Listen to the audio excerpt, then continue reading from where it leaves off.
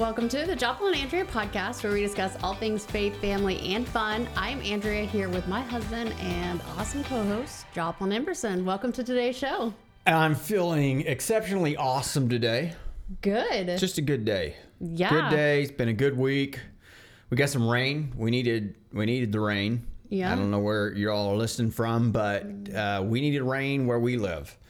And we just planted some grass in our own personal yard. That's not why we needed rain, but it certainly didn't hurt anything. That's right. Yeah. So shout out to the rain today. And it's podcast day. So It is. yeah, podcast days rock. Exciting. Guys, today we're going to be talking about juggling life's crazy schedules and really kind of with an emphasis on some of the burnout, mental health issues that people are facing right now, with everything that's going on and the sheer number of things that all of us are juggling. Our minds are constantly going. So we're going to be talking about that, try to give you some helpful advice and some counsel, some tips today on maybe how to prioritize all the things that you're juggling.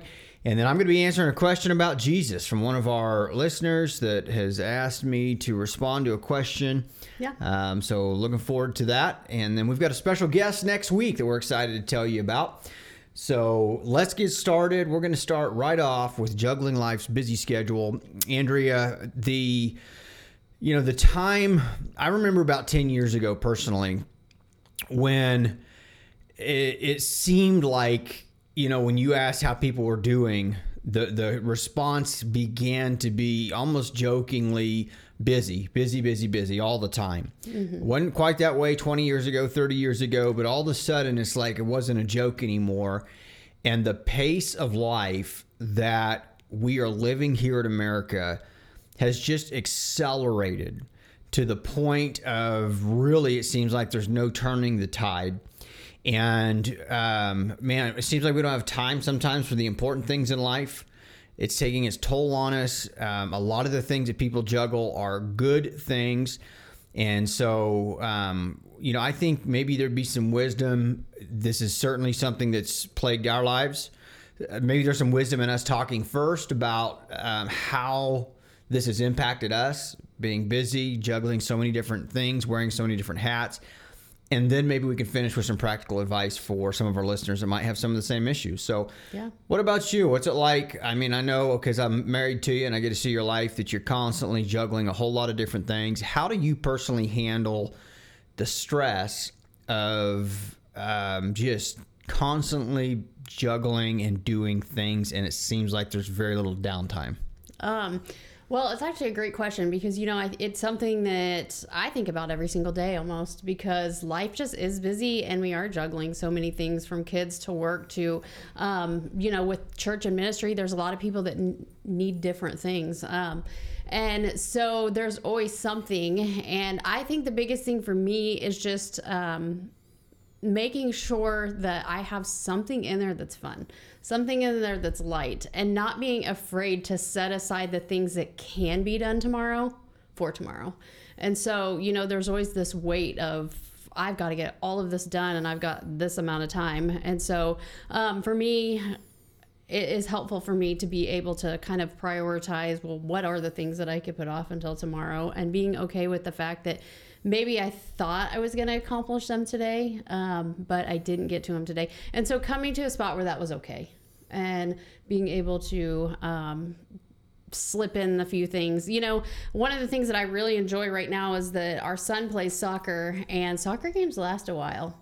But what's really cool is that I know, even if it is madness to get to this soccer game, that I can sit there and I have nothing to do, but watch soccer for the next 2 hours. And so for me, that's really nice, to be able to just go and enjoy those moments when there are absolutely nothing that has to be done. And so, I think it's interesting that when we have to, for lack of a better word, somehow we are able to find the couple hours to sit at a soccer game. Uh-huh. But you'll find there's a discipline, like if we don't have a reason, a game to sit at, Sure. If we don't have a reason for it, we have a difficult time sometimes allowing ourselves the time off, because there's always things to do. So I think there's a part of what I hear there that we also need just to be disciplined to learn to take some time off. Yeah. I would remind our listeners that, God created the Sabbath.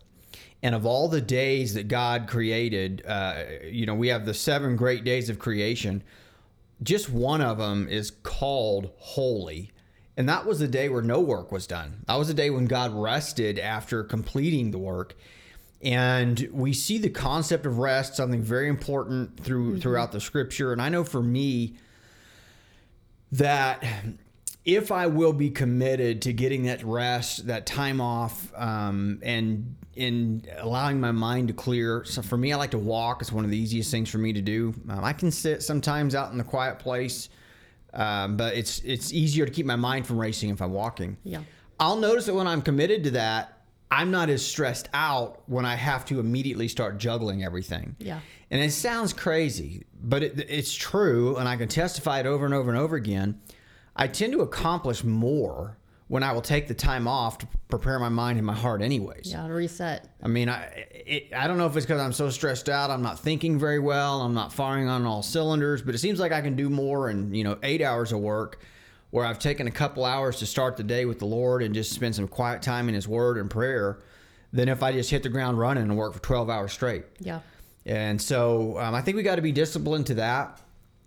I also think that in this, this era of time, we have to be as disciplined as ever to redeem the time and not let our time be stolen from us constantly working and doing, because there's always something to work and do. Mm-hmm.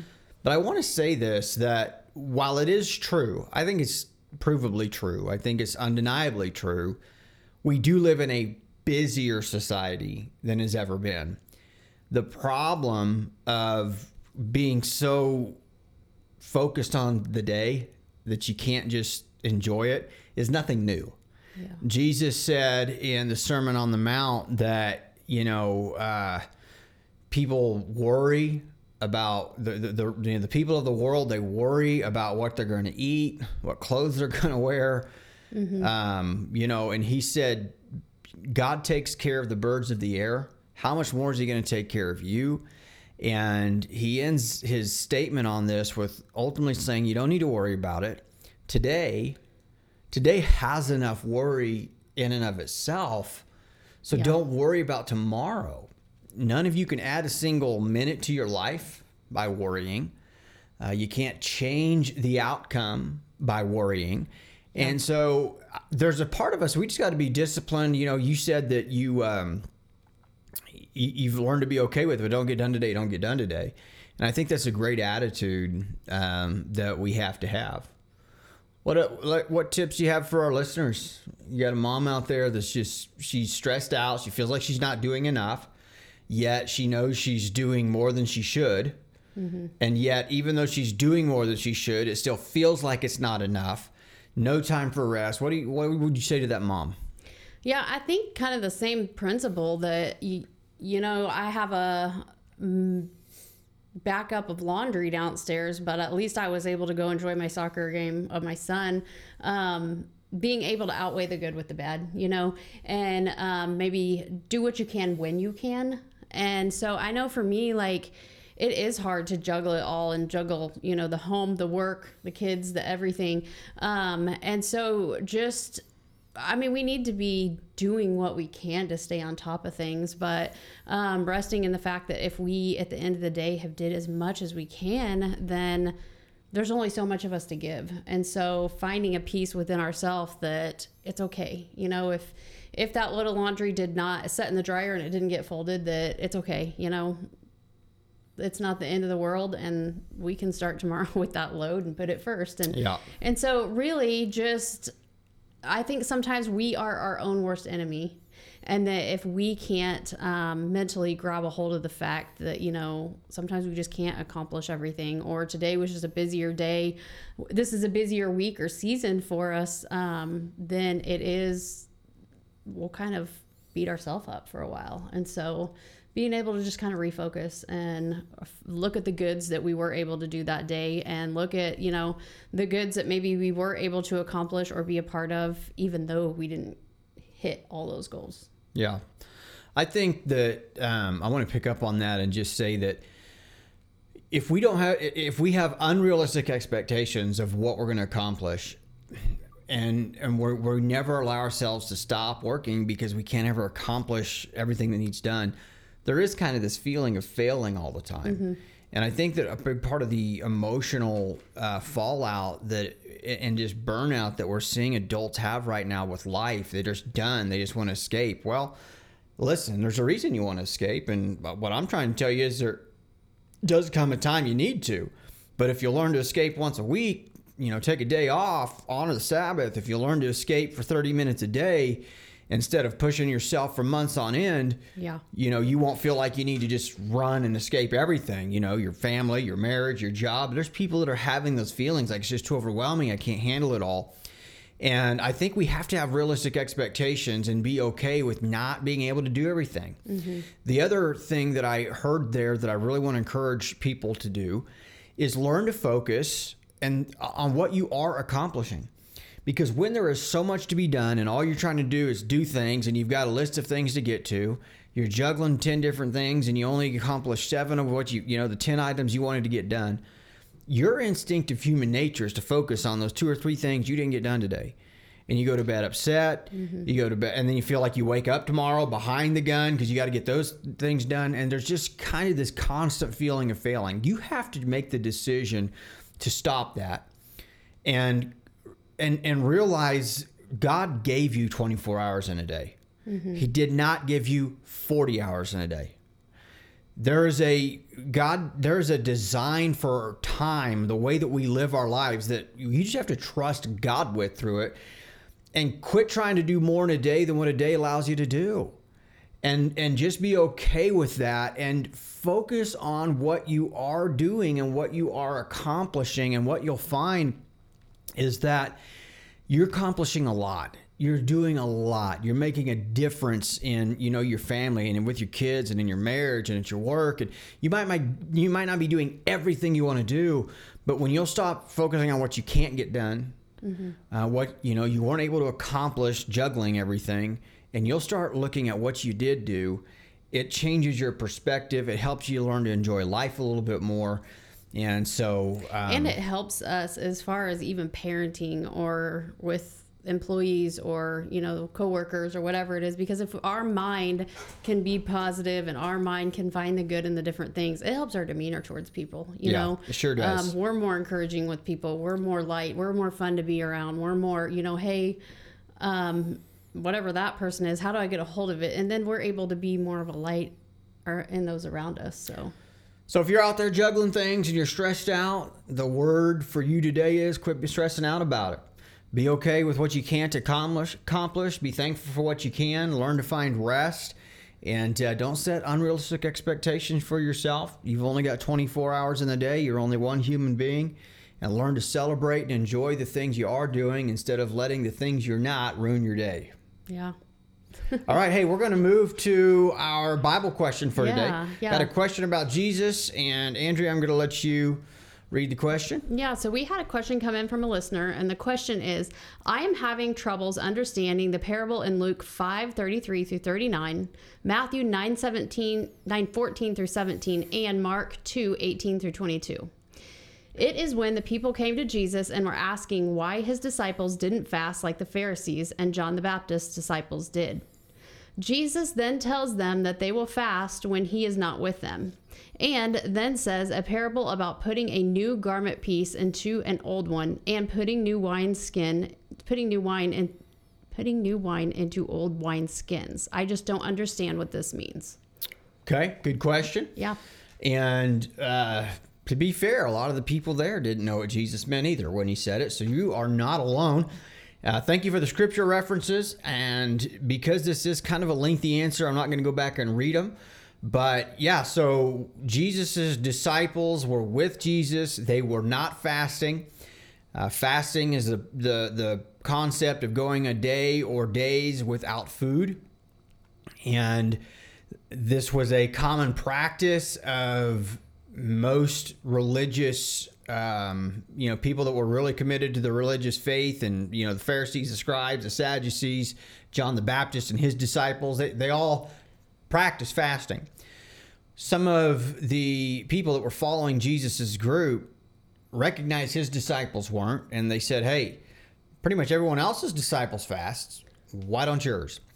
And Jesus has an interesting answer. It's a two-part answer. Number one, he says that, while the groom is with all of the groomsmen before the wedding, they're not fasting. It's more of a time of celebration.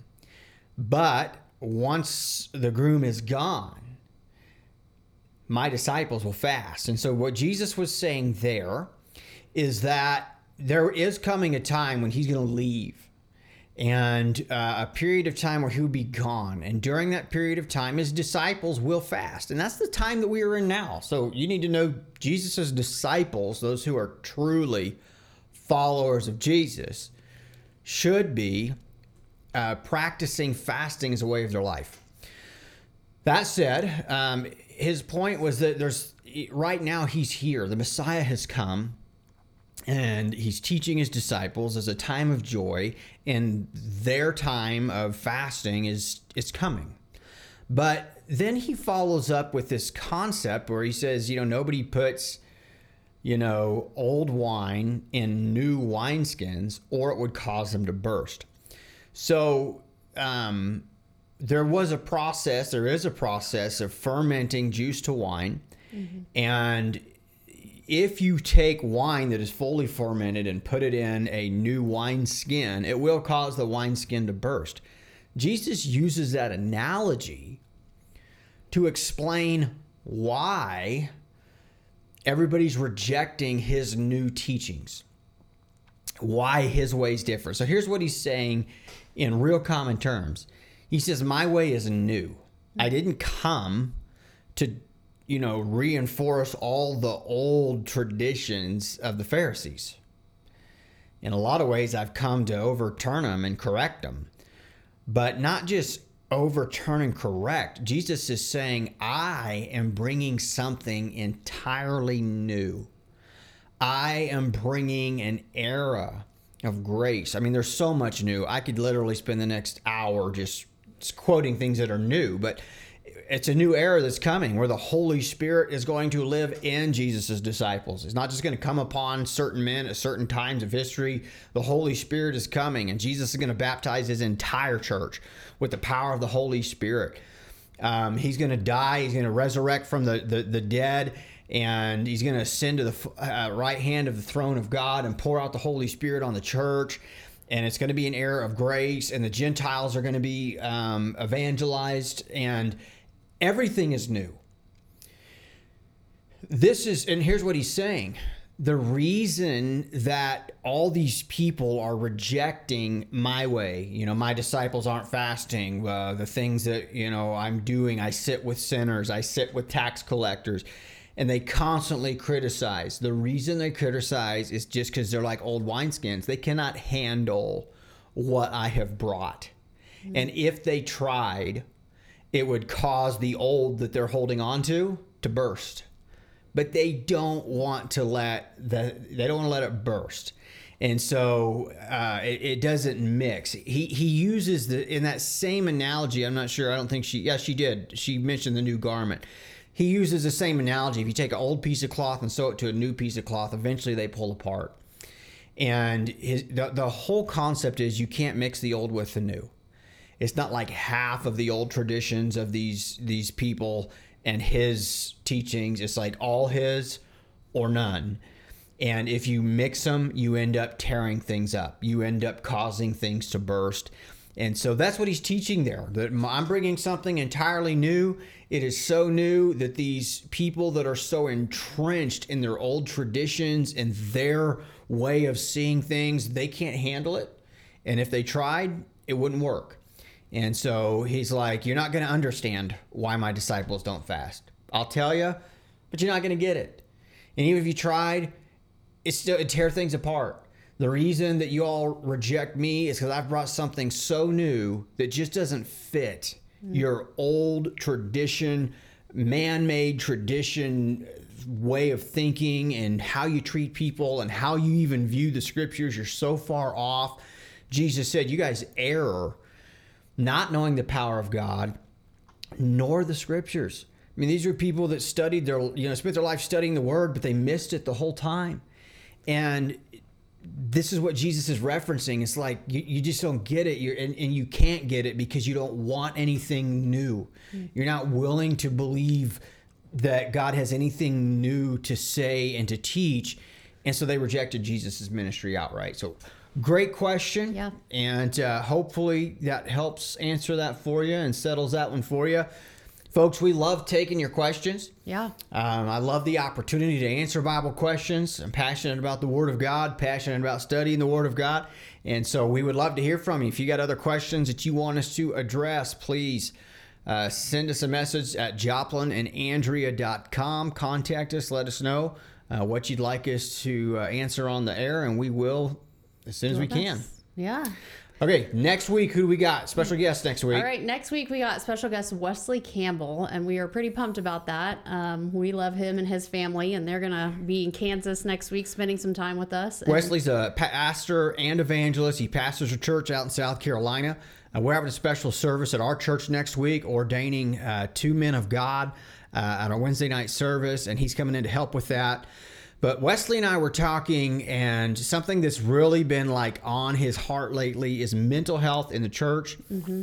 He said this statement to me that he had heard from somewhere else, but it's just a simple statement that bugged him and it bugs me, and there's a lot of truth to it. And here's what he said. This is the general message of the church. God is good.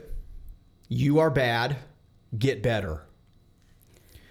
Well, that doesn't work. And actually, that's a terrible message to somebody that's struggling because they need direction and help. But the reality is, in a lot of ways, that's talk about oversimplifying something. If you've ever been at a church where you actually heard those exact words, you probably need to get out. But the truth is, we hear that in one way or another. And I think that maybe even I, as a minister, at times have been guilty of communicating a similar message unintentionally, but I'm excited to have that conversation. Yeah. What should the message of the church be? Because mental health is a real issue, and we believe Jesus Christ really does hold the answer. Amen. So what is the answer? You can't just tell somebody that's struggling with mental health, hey, Jesus is the answer. What does that mean? How do they connect with Jesus? How does Jesus answer that need? And so I'm really excited to have that conversation next week with Pastor Wesley Campbell. You guys tune in Friday of next week, and we'll see where that conversation goes. That's right. Yeah, we're excited. We hope you all have a wonderful Friday. God bless you all. Have a great weekend. Happy weekend.